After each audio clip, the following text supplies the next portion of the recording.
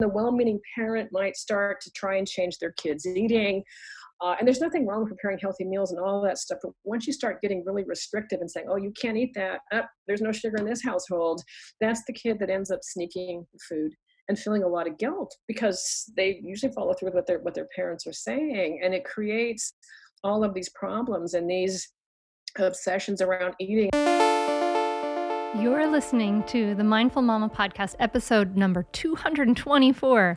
Today, we're talking about the anti-diet with Evelyn Tribole. Welcome to the Mindful Mama podcast. Here, it's about becoming a less irritable, more joyful parent. At Mindful Mama, we know that you cannot give what you do not have. And when you have calm and peace within, then you can give it to your children. I'm your host, Hunter Clark-Field's Mindful Mama mentor. I help smart, thoughtful parents stay calm so they can have strong, connected relationships with their children. I've been practicing mindfulness for over 20 years. I'm the creator of the Mindful Parenting Membership, and I'm the author of Raising Good Humans, a mindful guide to breaking the cycle of reactive parenting and raising kind, confident kids. Thank you so much for being here. I am so glad to connect with you again, dear listener. In just a moment, I am going to be talking to the amazing Evelyn Tribole. She's an MS and RD and an award-winning registered dietitian with a nutrition counseling practice in Newport Beach, California. But you may know her because she is the co-author of the amazing bestseller, Intuitive Eating. And she's also written 9 books, including Healthy Homestyle Cooking and Intuitive Eating. So we are going to talk about eating today. And this is interesting because a lot of us, so many of us, oh my goodness, struggle with what we eat or what our kids eat. And we may not even realize how our culture has made eating into an issue or carbs into the enemy. And it really reaches down to our kids. It can hurt their relationship with food, sometimes for life. So I talk with Evelyn about how do we avoid the pitfalls of the dieting culture. And I want you to listen for some important things, how we as parents can help kids to trust their bodies, how dieting is the best predictor of gaining more weight, and how dieting culture hurts kids. And that culture can be found in our homes and in our schools. It's a mess. So I can't wait for you to dive into this episode. I also want to let you know that soon I'm going to be opening up my powerful group coaching program, the Mindful Mama Transformation Coaching Group. And if you are interested in this transformative 5-month small group, highly personalized experience, I'd love for you to email me at hunter@mindfulmamamentor.com to learn more, and I'll help you get on the wait list, or maybe I'll just hop on the phone and talk to you about it. All right. I know you want to hear Evelyn, so let's dive into this episode. Evelyn, thanks so much for coming on the Mindful Mama podcast. Oh, I'm so thrilled to be here. You have no idea. So, yeah. Good. And as I told you, I am so, and my friends are so excited for me to be talking to you. You are held in very high esteem in my neighborhood. That's awesome. I want to visit your neighborhood then when it's safe. Do that. Yes, come along in better times to the Ardens. So you are, as I've already introduced you, you're the author of Intuitive Eating, and this is your life's work, do this incredible work. And I just want to know, before we dive into intuitive eating, there's so much I want to dive into here, but what got you passionate about this? What got you interested in helping people transform their eating habits? I will tell you, and I also want to just make sure to know that not only is it my life's work, it's Elise Rush's life work. She's a co-author on this. And so it was 25 years ago that our first book was published. And what was happening is we were simultaneously going through the same frustration, that we were putting our patients on these beautifully dietitian approved diet quote lifestyles, and it wasn't working. They would temporarily lose the weight, and then they'd come back in, weight came back on, and they're blaming themselves. And it's like, you know what, this isn't working. This doesn't feel good. And we were going through this place of cognitive dissonance. And I see this happening with a lot of health professionals as they start to embrace our work, and also with the patients that I currently work with. It's like, is there really a different way? And the answer is yes. So what we did is we went into the research to see how could we define a better way of eating and connecting with ourselves, and also what's going on in the in the consumer world. And so putting that all together, combined with our own experiences, we came up with these 10 principles. And we actually got really lucky because it was originally just a book. And our publisher said, we'd like you to turn this into steps or more how to. And that's how it turned into 10 principles as opposed to just 10 chapters in a book. And the beauty of that, and the luck that we didn't know we had, is a researcher read our book, and it was very meaningful to her because her, I'm not going to go into her personal story, but she thought, this has some merit. I want to see, can we identify who the intuitive eater is, and does it make a difference in someone's quality of life and their outcomes? The answer was yes, yes, and yes. And that researcher is Tracy Tilka, and she's gone on to validate this assessment.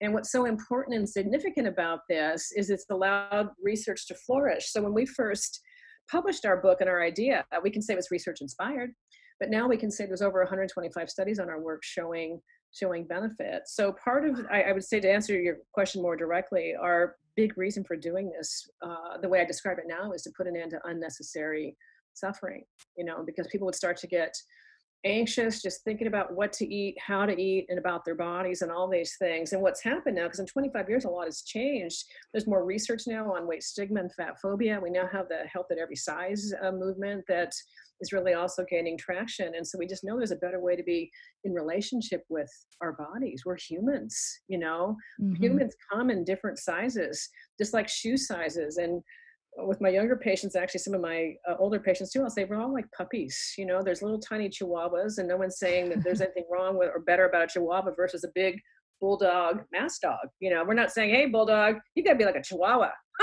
You gotta change your size, or you don't have the dignity to exist in the puppy kingdom. And it sounds a little silly when I say it that way, but when you look at all different types of animals and whatnot, there is diversity, so that's part of our message also. And that's how this book has really been updated. We talk about weight stigma, we talk about diet culture and these things that are influencing us. And I'll tell you, the thing that breaks my heart, working with parents and the kids, is how diet culture is in our school. How, one of the things that just strikes me is this comes from I have a pretty active Instagram account, and there was a mom describing how she gave her little boy, a kindergartner, packed a homemade cookie in his lunch, and the teacher said, oh, this is bad. And now he's afraid to eat cookies and what his mom sent him to school. And that's diet culture, and there's no place for that in here, So that's why we're out to change the world. I'm actually out to make a difference in that way. There's another way to relate with our food, I think you are. Is it something that it was something that was something personal for you? I mean, did you go into becoming, I guess, a dietitian and that stuff because you had personally struggled with it? My story is very unusual. I'll tell you the backstory of it. My interest in nutrition grew because I was a runner at a time when there weren't girls' track teams, not very commonly. So I ran on the boys' track team, and I was out to beat the boys. And nice. I was fascinated. What can I eat to beat the boys? And at that time, I didn't get that much nutrition information. The internet did not exist back then. That's how old school this was. And so I got into this idea of eating for performance. I got into a lot of fad eating as a result of it, And nutrition wasn't even my first major. My first major was physical education. I wanted to be a coach. And because of public funding at the time, it became very clear I was not going to get a job. So I saw this nutrition book in the Student University Center, and I waited for the student. We were at a cafeteria, and the student came back, was the owner of the book, and I asked her about nutrition, and she happened to be president of the Student Dietetic Association. So I went to one of their meetings, took a class, and fell in love with the field. So the part that's unusual is performance. The other part that's really unusual, I think this is hilarious when I look back on it. I have always viewed my body as a function. As opposed to appearance. And there's a really great mantra by a group of two researchers they run this organization called Beauty Redefined. And they say, our body is an instrument, not an ornament. And so when I was in high school, just about every Friday at the end of track, the boys and I, we'd sit in a circle with our feet pointing inward, kind of like a big old daisy flower, and we would look and compare who's got the most veins, because it was a sign of vascularization that we're getting fit. So you can see I came into this with a completely different mindset, and yet at the same time, I grew up with a dieting mom.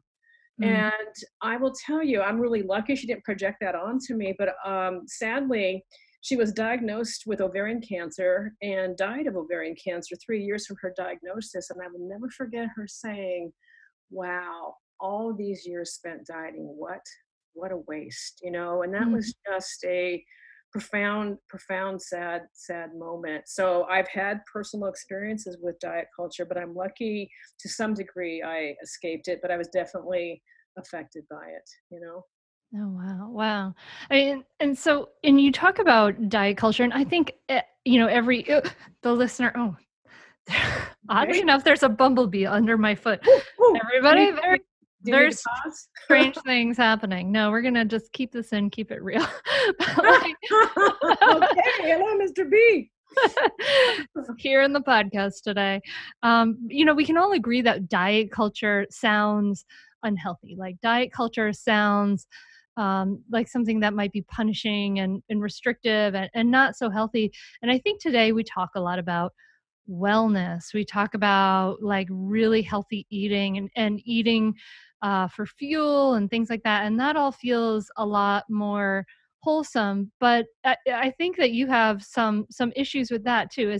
Are there some ways that some of the same issues have kind of been pervasive in our new sort of culture of like really, I'm picturing, a lot, I know a lot of my listeners are pretty crunchy moms and they're really interested in whole foods and not a lot of grains and all those things. So tell me a little bit more about diet culture and what it's kind of morphed into now, and what are the healthy ways of looking at this versus the unhealthy. Is there an unhealthy side to some of Yeah, that? I have many ways that I look at this. And, it's so interesting. Last year, there was a New York Times op-ed piece that went viral. And it was about this very thing, the question that you're asking, that I'm laughing because I'm seeing you trying and get the beat out. And this is a serious topic, I realize. Pushing him away. Okay. So what this viral op-ed piece talked about is how diet culture has now changed the language. It's gotten very smart like a virus. So now instead of saying diet, they'll say things like wellness and living your best life and keto lifestyle and things like this. And here's what's problematic about this. And by the way, let me be really clear before we go down this line of discussion, that what I'm about to say is directed toward the perpetrators of this, the industries of this that are making money and saying things that just really aren't true.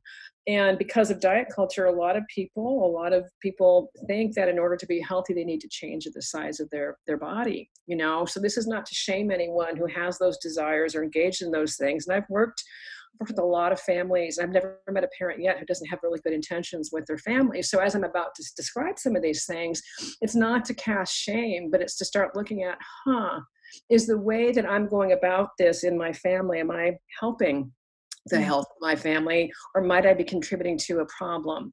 And again, it's not to blame the parents. And so what we have to remember, we have to step back and say, what is health to begin with? And health is more than what we eat. Health includes our mental health, our psychological health, our social health, our spiritual health, all those kinds of things. And they're very, very significant. And so where this has really gotten muddled is there's this idea out there that health is reflected by the size of your body. And often when I have these conversations with someone, if they're hearing this for the first time, they think like I'm a heretic. I'm like, what are you talking about?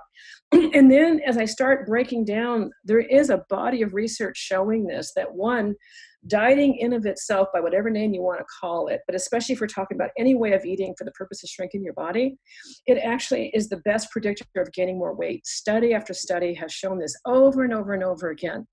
That's number one. So it's not effective. It actually seems to be causing the very opposite of what you're trying to do. But what's really important is that it contributes to weight stigma, this idea that your body is your fault if it's a certain size or not a certain size. It also contributes to weight cycling. Weight cycling is when someone keeps gaining and losing weight, gaining and losing weight. And weight cycling has its own health outcomes that are negative. The same thing with weight stigma. And then when we start looking at the research about the risk of dieting and what that does for increasing risk of eating disorders, it's very clear. And what's really scary to me is that eating disorders have doubled in the last time period in which they have looked at. And that's a shocking figure. And part of the reason I think we're seeing such an escalation in eating disorders is that diet culture has been normalized. Skipping eating has become normalized. Eating disorder behaviors have become normalized because of our culture. And the way that I see this play out, most people start off with really good intentions. They'll say, I just want to be healthy. Nothing wrong with wanting to be healthy. But when you start going down this path in such a way in which it causes you to worry all the time about your body. You're worried all the time about the foods that you're eating in your body. Is this a good food? Is this a bad food? Where food itself has inherently no morality, but it's perceived that way. What it ends up doing, it takes you out of your own life. It takes you out of the present moment, And so you're going out to, let's say, lunch with a bunch of other moms. And instead of being excited about connecting with the moms, you're worried about, oh my gosh, what am I going to eat? Is this going to blow my diet? What's this going to do to my body? So that's how this ends up causing a lot of problem. And when I have sessions with patients, where I see this play out in families, if mom or dad is dieting, it's common that both of them are. I'll say, one of the signs when you're not getting enough to eat is you get a little cranky. We heard the word hangry, and you might find yourself yelling at your kids, and that's not aligned with your family values and how you want to raise your kid, but your patience gets so short. And looking at those kinds of aspects, or now you see your little 5-year-old worrying about their body, that breaks my heart. So yeah. So that's the issue with this whole wellness culture. It sounds nice, but what it is the dieting industry is morphing itself to sound politically correct. Weight Watchers changed its name to WW because they want to get away from the idea of dieting, but it's still a diet. Still a diet. Stay tuned for more Mindful Mama podcast right after this break. We are supported by the Grassroots Farmers Cooperative. We're all doing our best to slow down and reconnect to ourselves, our communities, and the planet. And we know how important it is to be intentional with what we feed our bodies and to make sure that it's friendly to the planet, which is why I source my meat from Grassroots Farmers Cooperative. Grassroots Farmers Cooperative has this commitment to nutritious meals, and they know that it starts with the practice of regenerative agriculture, which means that more nutrients are in the plants that are eaten by the animals. And all of their animals are 100% pasture-raised, roaming free on U.S.-based small-scale family farms. And the end result is tastier meat with higher levels of omegas, vitamins, and minerals. It's amazing. They are committed to transparency, and they even have QR codes that on each piece of meat that let me trace the meat back to its original farm for that total transparency, delivered straight to my door, no trips to the store, which is impossible right now, frankly. Grassroots Farmers Cooperative is also committed to paying their workers a livable wage so they can focus on maintaining the highest standards from pasture to plate. Order Grassroots Co-op today to get high-quality, nutrient-rich meat delivered straight to your door. No subscription required. Right now, they're giving our listeners a special limited-time offer. $40 off plus free shipping. Go to grassrootscoop.com/hunter to get the full details and order today. Go now. That's grassrootscoop.com/HUNTER.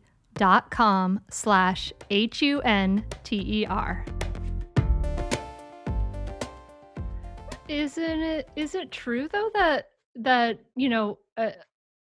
they're being very overweight is pretty unhealthy though, right? Like we know that it's associated with a bunch of problems as far as, health problems and things like that. So, I mean, imagine there are like important times when one wants to lose weight. Actually, I had a client who was talking to me about this.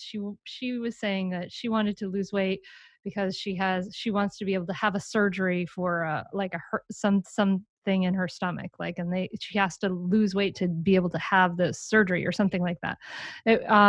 And it was something the surgery was something unrelated to weight, but she had to be able to do it anyway. But just to play the devil's advocate to what you're saying, like, isn't it unhealthy to be pretty obese?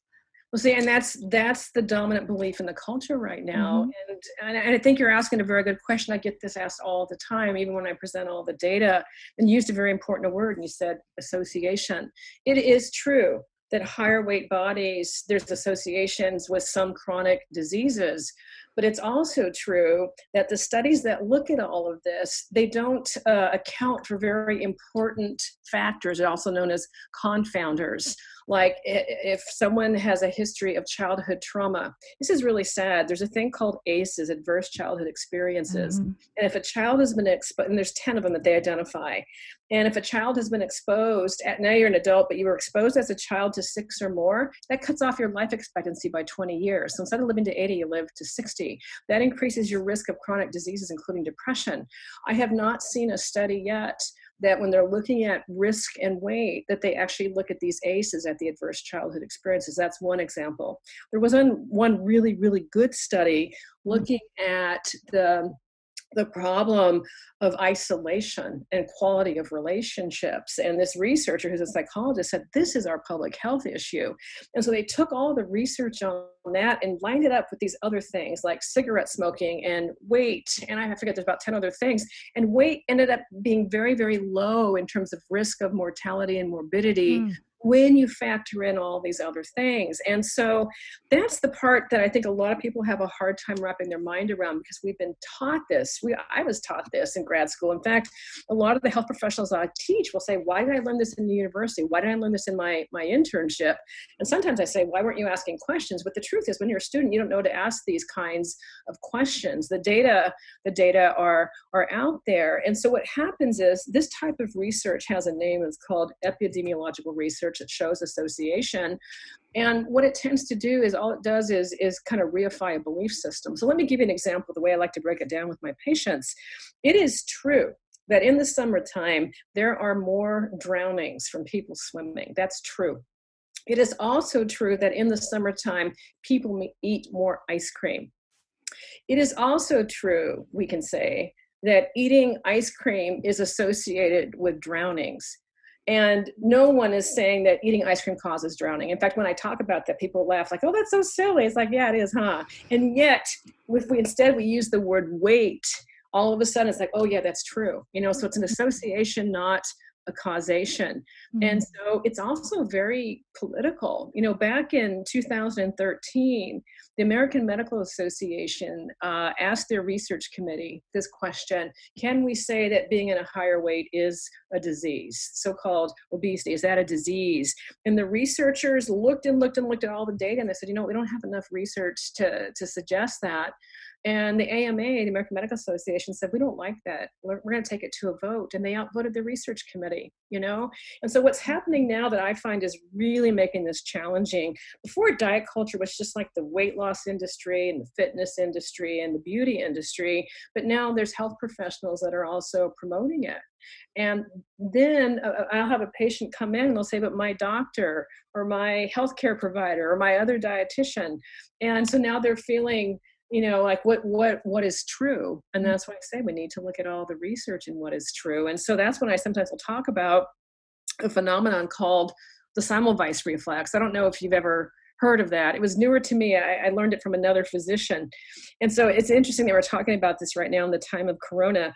So the Semmelweis reflex is named after a doctor who discovered that if you wash your hands, it can save lives. And women were dying in childbirth. And he was observing this because at that time, doctors would go from doing autopsies on obviously dead bodies and then giving birth and women would die. He saw this connection, did a small study with hand washing, and changed the outcomes dramatically. This was back in the 1600s before they discovered germs cause death and germs cause illness. So he wrote papers on it, he lectured about it, and he was laughed out of medicine. He was literally laughed out of medicine, and they were saying, oh, it's ridiculous. Don't be absurd. We're gentlemen. We don't kill our patients. We're gentlemen. We don't need to wash our hands. That is what was ended up happening. And so it was a few decades later that Louis Pasteur came out with germ theory. And so now the Semmelweis reflex is named after him, that when new research comes out that challenges the dominant belief system or the dominant paradigm, it's met with a lot of resistance and even ridicule. And probably our most recent example of that was in the 80s, when up until the 80s, if someone had an ulcer, they thought, oh, you caused it. It's your lifestyle, it's what you're eating. And the two physicians, scientists, discovered that no, it's a bacteria that does it. They found what it was, H.Y. pylori, and the elite doctors at the time also thought that was really ridiculous. And they would publish some research, but it was drowned out by the body of research looking at doing surgeries for bleeding ulcers and all these other kinds of things, or taking antacids. And finally, when one of the doctors actually isolated that bacteria and swallowed it himself and gave himself a disease and then cured it. I know, right? Gosh. That's how much resistance he was met by. And then they ended up getting, I think it was in 2005, the Nobel Prize Award in medicine for discovering this. It's completely changed medicine. Patients used to get their part of their stomachs cut off for part of this, or told, oh, you got to change your lifestyle. You got to eat a bland diet. So, we have seen this happen. I think that's what we're seeing right now. And then, so that's from a medical scientific standpoint. If we start taking a look at a societal aspect, there's a really good book, and it's disturbing to read, and it's called Fearing the Black Body, The Racial Roots of Fat Phobia. And it's written by an academic out of UCI, University of Irvine in California. And what she systematically shows is, starting around the 1500s, that this is really the byproduct of racism and patriarchy and some forms of religion in terms of how people should be living. This is before there was any health connection, that this was a belief that is systematically been handed down through the culture. And it's so when you combine all of this, it's why we're kind of in the mess that we're in today, Wow. I know, so right? there's a lot there. I might have to re-listen back to what you said to take it all in. I mean, that is a lot there. And then there is, I know the concept of health at any size and all that stuff. And I absolutely believe that people can be healthy at all kinds of different sizes, do be really active and things like that. But then part of me worries about that. Actually my husband worries about that. Like, we have a daughter who's he has had issues after having he had appendicitis and liquid IV for many days, and since then he's had a lot of digestive issues. He can't digest things, and so we've been in a thing to try to figure out. And he can't eat gluten anymore. He can't. It really makes it throws his system for a loop, and he can't. But he's become very sensitive and aware of the rest of us eating gluten in the house. We like our bread. We're happy with it. But he's a little worried about, if one daughter is, just as she's changing, just, maybe, getting a little chubbier than she was at her young age, and seeing the connection with maybe eating bagels and whatever, and is worried about that, and is wondering, and I'm kind of saying, well, I don't know. I think we both see that he's very sensitive to that. He's really aware of that. He's really sensitive to that. So just wondering if you think about a situation like that, and knowing that we all are in the soup of this culture that is, as you just described, how would you say are some ways we can start to approach the situation in a healthier manner and way of thinking and mindset? Stay tuned for more Mindful Mama podcast right after this break. This episode is sponsored by BetterHelp. There's so much anxiety right now, and we all need someone to talk to. And I can imagine for most of us right now, there's something interfering with our happiness and preventing us from achieving our goals. BetterHelp will assess your needs and match you with your own licensed professional therapist. You can start communication in under 24 hours. It's not a crisis line, it's not self-help, it's professional counseling done securely online. There is a broad range of expertise available, which may not be locally available in many areas, and it's available for clients worldwide. You can log into your account at any time and send a message to your counselor. You'll get timely and thoughtful responses, plus you can schedule weekly video or phone sessions, and you don't ever have to sit in that in-person traditional therapy waiting room. BetterHelp is committed to facilitating great therapeutic matches, so they make it easy and free to change counselors if needed. It's more affordable than traditional offline counseling, and financial aid is available. BetterHelp wants you to start living a happier life today. Visit their website and read their testimonials that are posted daily. I popped over and read this one recently. Connie is wonderful. I felt comfortable opening up to her, and she is very insightful. Our sessions have really helped. Visit betterhelp.com/hunter. That's better, H-E-L-P, and join the over 800,000 people taking charge of their mental health with the help of an experienced professional. Special offer for Mindful Mama podcast listeners to get 10% off your first month at betterhelp.com/hunter.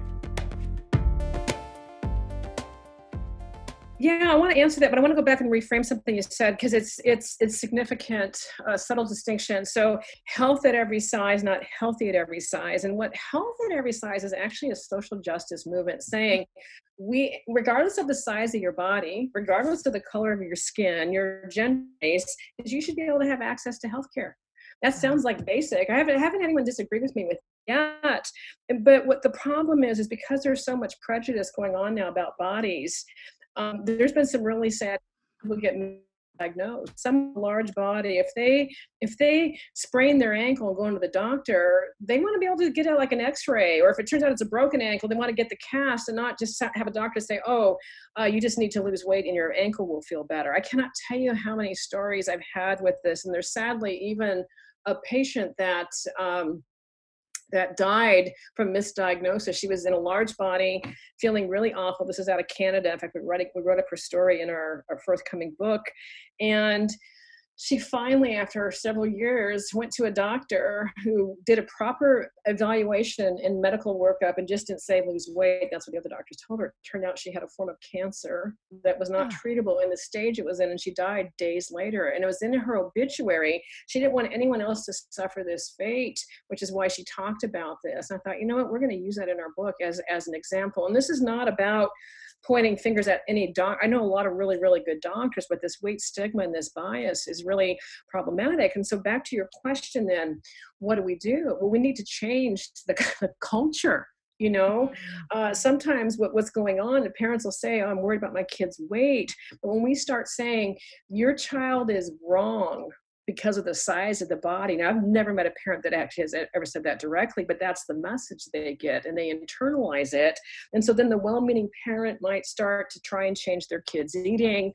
And there's nothing wrong with preparing healthy meals and all that stuff. But once you start getting really restrictive and saying, you can't eat that, there's no sugar in this household, that's the kid that ends up sneaking food and feeling a lot of guilt because they usually follow through with what their parents are saying. And it creates all of these problems and these obsessions around eating, and I can't tell you how often I've seen that. So instead, what we want to talk about, and by the way, we can pursue health without pursuing changing our body size. We can engage in healthy behaviors that are sustainable. That's awesome. Nothing wrong with that. That's not going to cause harm. Yeah, we can move our body and have more activity. We can add, more fruits and vegetables.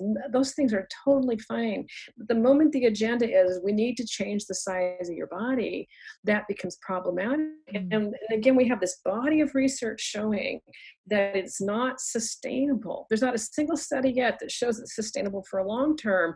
And if there's listeners out there saying, oh yeah, but there's this study, we have to look at how long were these studies done. Most of them are short term. And we need these studies to be at minimum 2 years. 5 years is actually the better mark to actually see, are they effective and do they cause harm? And I think one of the most interesting studies that sort of looked at this, they said, maybe people gain more weight from dieting, not because dieting, but they're just genetically loaded to do that. So they took 2,000 twins, in other words, 4,000 people, and followed them for 5 years. And what they found is that dieting independent of genetics predicted weight gain in a dose response manner, the more that someone dieted. So that's the part that people have trouble wrapping their head around, because they're getting this message that you have to be a certain weight to be healthy, or that you can look at a person and know the state of their health, and you really can't. And so what's happening, there's a lot of fat shaming that's going on, and that's not healthy for the mind either. That creates a lot of stress. And so what we need to do is, first of all, realize that, when we are pre-adolescents, and especially with girls, we're going to gain a lot of weight, appropriately so, to help support the development of our bodies. I will never forget, this is a sad story. I saw a 12-year-old girl in my office, because at the age of 11, right at the end of her 6th grade, she went to her pediatrician, and the pediatrician said, you are 1 pound away from obesity. Using those words, the parents were present, and that scared the bejeebers out of that kid, because there's so much weight stigma going on. And so what ended up happening is she fell into a horrible, horrible eating disorder. And by the time I saw her in the fall, it was like September, school had started, I was not able to work with her. I think I saw her once or twice. She just needed a higher level of care. That's the kind of damage that ends up happening when we have this kind of weight stigma. So there's like 2 issues: is how do we change the culture? How do we change the system? That's one of the issues. And then on a family level, okay, what do I do for my family? What do I do for my kids? And so part of what I like to really suggest is, and really endorse, this idea that all bodies deserve dignity and respect. And that includes how we talk about our bodies, that we don't talk about we don't compare our bodies, about how someone's body looks, and those types of things. And we don't also do that around food, like, oh my God, I was so bad for eating, and you fill in the blank of whatever the food is.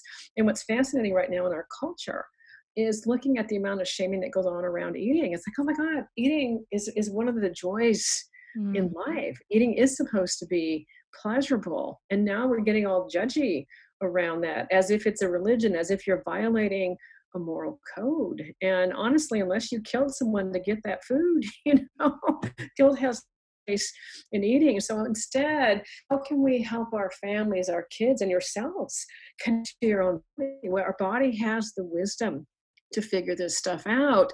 But the more we start creating doubt and rules around eating, we create a bigger disconnect on what's going on in the body, Yeah, I can see that. So, if for parents who are listening saying, "Oh my gosh, I don't want this for my kids," Yeah.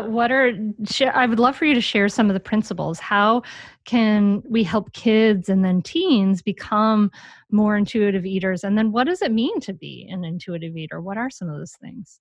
Yeah, let's start with that, or even start with this idea of changing culture is daunting. It's like, oh my God, are you kidding me, Evelyn? But this idea that you can change the legacy of diet culture at your kitchen table, in your family, you can actually stop that. And when I talk to a lot of moms, especially, that gives them a lot of meaning, because it's like, oh my God, I don't want my kids to suffer the way I've been suffering, so we can stop the culture at our own kitchen tables. And so what that looks like, one of the first principles of intuitive eating is reject the diet mentality. And that includes diet culture and recognizing it and calling it out. And so if you're counting macros, that's an example of diet culture. If you're calling foods good or bad, that's an example. And again, this is not to judge you. It's just to start to recognize, oh, I think I might be doing some of those things. Like, okay, so let's see what we can do to start unlearning some of those aspects. And so ultimately what an intuitive eater is basically you're the expert of your own body. Intuitive eating is a self-care eating framework with 10 principles. And it's an interdynamic process, that includes rational thought, instinct and emotion. So we've got this ability, and what ends up happening is trust gets violated. So there was a really interesting study on kids, adolescent kids, and they asked this question: can we apply intuitive eating to kids? Does this assessment model work for them? And the answer was yes, but. And it made me sad what the but was. And the but was is that these kids felt in order to honor hunger and honor fullness and aim for satisfaction in eating, those are 3 principles, they needed to trust that their body works. And what's happening right now, there's so much fear mongering going on that it creates doubt. And so what parents can do is to help with this trust. That one model of eating I'm really a huge fan of, and then it's influenced our work a lot, is the work by Ellen Satter. She has the division of labor, or it's called eating competency. And that is the responsibility of the parents is to provide the food. You decide what you're going to have for dinner or snacks. And the responsibility of the child is how much they're going to eat, if at all. In other words, that you trust that their little cues can self-regulate. And it's really a beautiful thing. But where this gets tricky is if, as a parent, you doubt your own body, you're not sure about it. It's like, well, this might sound good for your readers, Evelyn. I love the idea, but I don't know. I think there's something broken about my body. And I know, and it makes me sad. And I hear these stories all the time because trust is missing. And so if a parent is missing trust, it gets a little harder to cultivate that for their kids. But I'll tell you where I've really seen it manifest, and it's really beautiful. These are for the young parents out there, or parents to be, and that is through the process of baby-led weaning. And it's basically intuitive eating for babies. Babies are the natural intuitive eater. And in fact, when we wrote intuitive eating, a lot of our models based on the work from kids, that kids naturally self-regulate. And there was this famous study published in the New England Journal of Medicine where the researchers said, it was a study on toddlers, and if you look at a kid's eating, it's a parent's worst nightmare. I'll never forget that. And they said, but if you look at a kid's eating over a week or two, it evens out. They naturally self-regulate. And so that part of the message is we need to get it out of the way. And what this particular research has shown, L.L. Birch, who's now retired, that the more we interfere with our kids' eating, the more we try and control their eating, the bigger of a problem it ends up creating. It ends up creating the very thing that you're trying not to have happen, where a kid becomes obsessed about a food that they can't have, and so on. So instead, we give them this autonomy is to self-regulate. You decide what's on the kitchen table, and they decide the how much. And so with baby-led weaning, what that is, for those that are not familiar, is when you're transitioning from breast milk, or if you're formula feeding, you're transitioning to solids, that instead of using, baby food where you're spoon feeding the baby, is that you're using whole foods cut up appropriate to the age of the baby. This usually starts around age 6 months, and the babies feed themselves. And I got to tell you, I was telling you earlier, I've got 2 grandbabies. One is only days old, but the other, she's now 2. And to watch her do this, my daughter would send me so many pictures and videos. I mean, my granddaughter would have food all over her face, food all over the floor.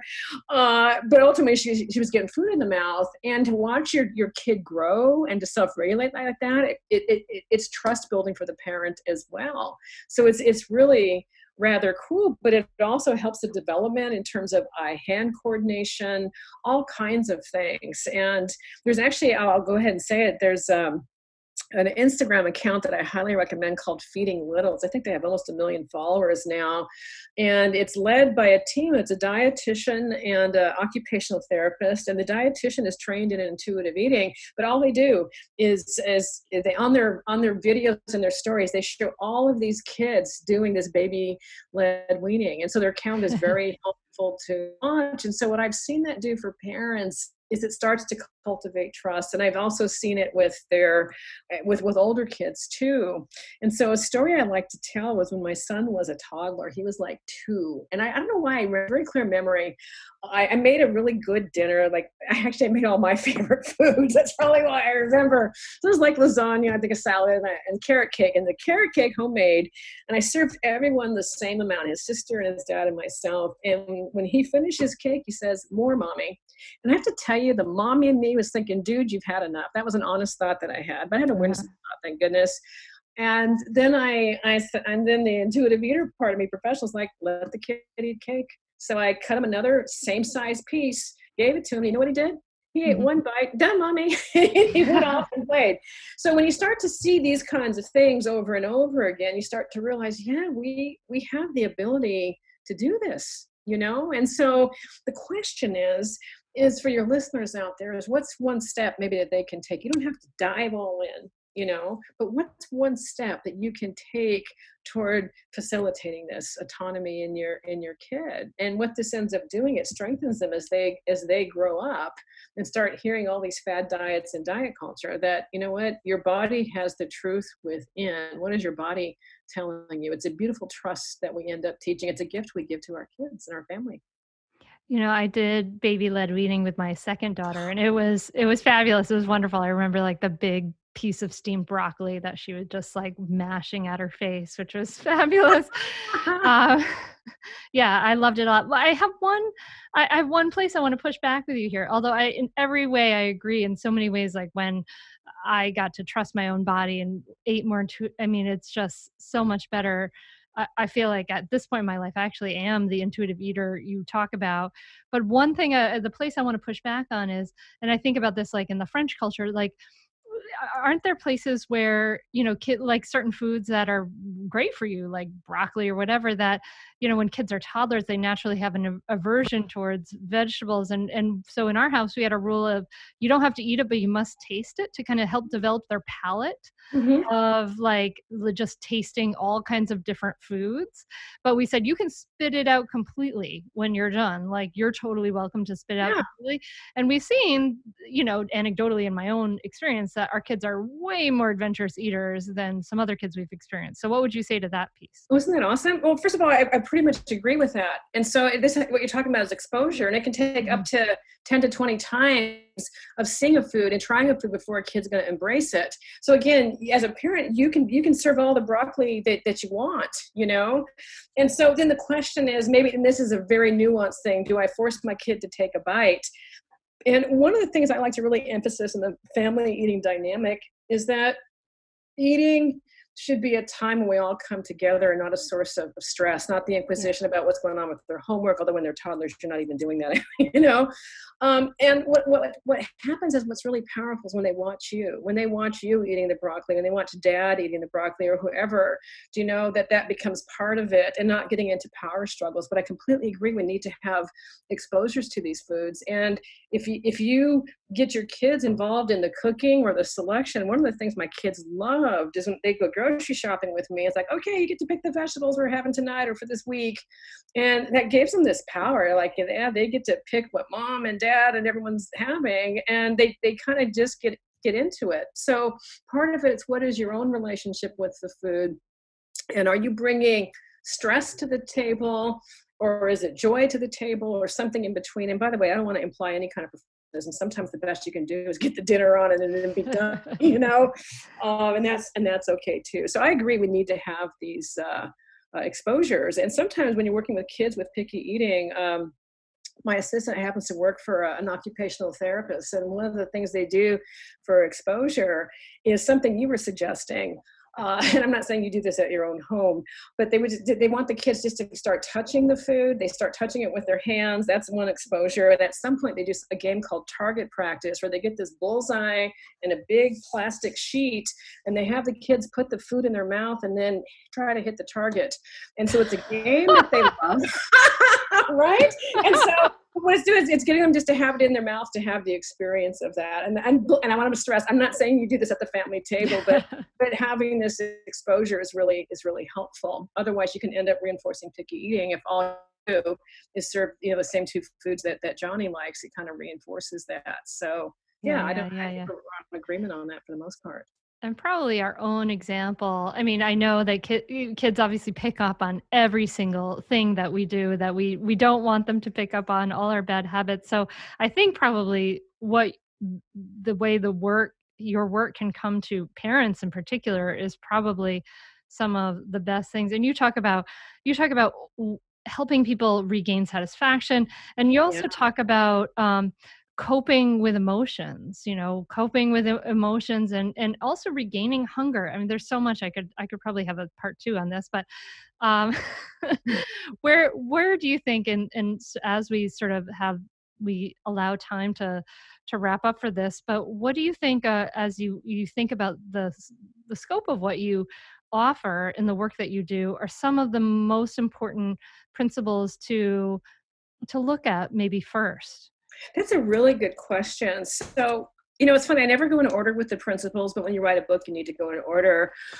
For yourself, for any adult, I like to start with aiming for satisfaction because it's so personal. Like, well, what does a satisfying meal taste like to you?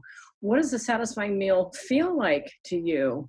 What kinds of conditions contribute to a satisfying meal? So imagine right now your favorite dinner, just your favorite dinner. Someone else makes it. That makes it part of my favorite, by the way, when someone else does the cooking. But now imagine that same favorite meal and you are in a fight with your husband or your partner. And are you going to enjoy it? Probably not. And I know that sounds like obvious. You don't want to be in a fight, but looking at all these different kinds of conditions. And because it's so personal, it helps you get connected. Is it satisfying to start a meal when you're in this place of what I call primal hunger? It's like, I'm so hungry, I'm going to eat you. Kind of hunger. And I would say usually not, because there's an urgency and intensity, like just give me the food, and there's a tendency to eat fast. Or is it more satisfying to start with kind of a pleasant or a gentle hunger? And when you finish, the level of fullness, ultimately it's not satisfying to feel too full, and it's not satisfying to undereat because you're hungry an hour again. So that's a beautiful place to start with that. But one of the things I like to stress with intuitive eating, I know we didn't have time to go into all 10 principles, but it is 10 principles. And the last principle is honor your health with gentle nutrition. So we are concerned with health and nutrition. We're both dietitians that wrote this book with master's degrees in nutrition science. So it's all dynamically integrated. And so what I say is that when someone is, when their relationship with food is fraught with anxiety, the focus needs to be on the healing of it. How can I heal my relationship with food? And when that's kind of in place, then we go more towards, okay, how can we honor our health with gentle nutrition? And this idea that our body doesn't punch a time clock. You don't suddenly get a nutrition deficiency over one day or 1 week's worth of eating. It's what's the pattern of eating that you're doing? And how can we make that kind of eating enjoyable and not not angst ridden nor rigid. There's a way to integrate all of these things. And sometimes, because there's this misunderstanding that intuitive eating is all about a food party. If you go on Instagram and look at the hashtag intuitive eating, you see cupcakes and donuts and ding dongs, all these kinds of desserty things. And those are people celebrating the freedom with eating, and then yay. But there's still 9 other principles involved. So sometimes people have this misunderstanding that intuitive eating is a free-for-all, and that's what's going to happen to them. It's like, ooh, if I did that, I would never stop eating. And it's like, no, there's actually this this fascinating area of research called habituation. The more you're exposed to food, it takes away the excitement. You still like it, but it's not a big deal. And we've seen, with the coronavirus thing, with the shopping phenomenon, empty shelves in the grocery store. And now that food has the perception of scarcity, even though we know it's in the food supply, there's been a lot of stories on that. You see people focusing more on food and toilet paper for that matter, and hoarding it. And that's what happens from a dieting mindset, So there's so much to this. Yeah, there is so much to this, Evelyn. We barely scratched the surface. I have this whole list of other things that I wanted to talk to you about. So I'm sure that I would invite the listener to check out Evelyn's work, check out intuitive eating if you're curious about this, because it seems to me the healthiest.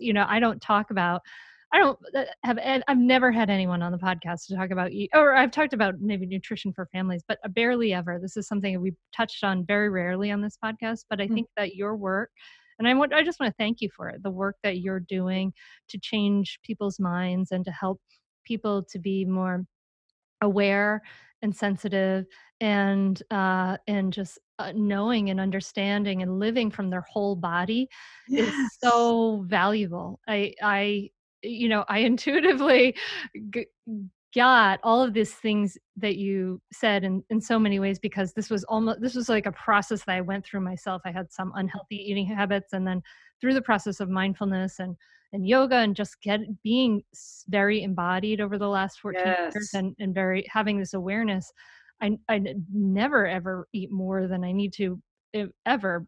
But that was something I did as a younger person.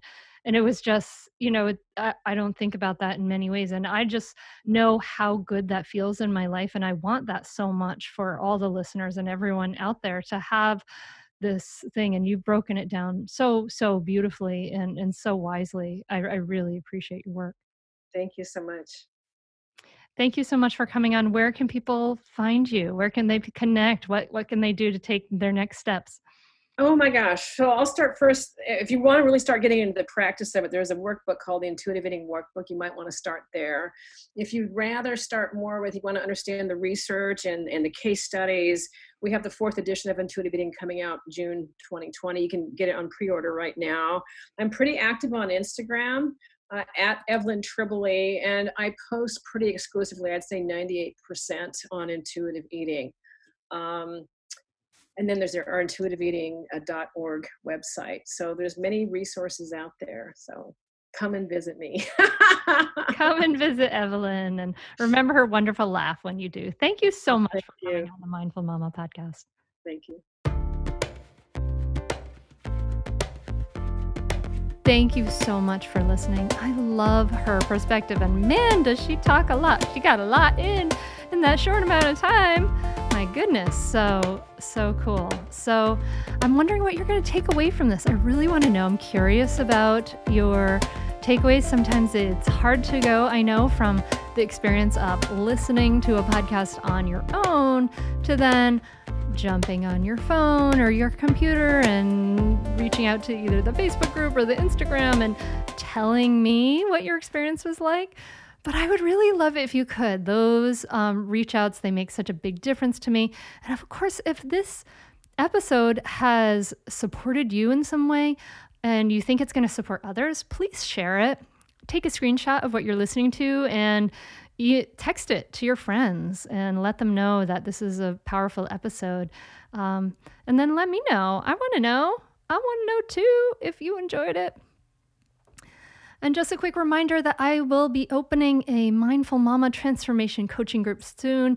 If you would like to work with me for 5 months, be one of my VIPs and have a transformative experience of your experience as a mother, reach out to me. I would like to talk in person. Reach out to me at hunter@mindfulmamamentor.com. You can say it's about group coaching. All right, that's it, my friend. I am so grateful you are here listening. I have some amazing episodes coming up for you coming up. I hope that you're safe. I hope you're healthy and sound and keeping your feet on the ground these days. That's what we're hoping for. And I wish you lots of peace. Thanks so much for listening. Namaste. Are you a mom who wants to feel less stressed and enjoy motherhood more? Do you want to be calmer with your kids and be more present for life? I've gone from being stressed and yelling to become more grounded, more at ease, and have more enjoyable, cooperative relationships with my kids. I'm going to show you how to do it too. If you currently feel stuck or stagnant, this is for you. I've created a free, downloadable audio training, Mindfulness for Moms, the Superpower You Need. It will show you how to respond rather than react, how to let go of stress and feel more grounded in seconds, how to have a smoother day today and become more present for your kids. To get this absolutely free, simply visit the website mindfulmomguide.com. That's mindfulmomguide.com. Get started with mindfulness, the superpower moms need. I'll see you there.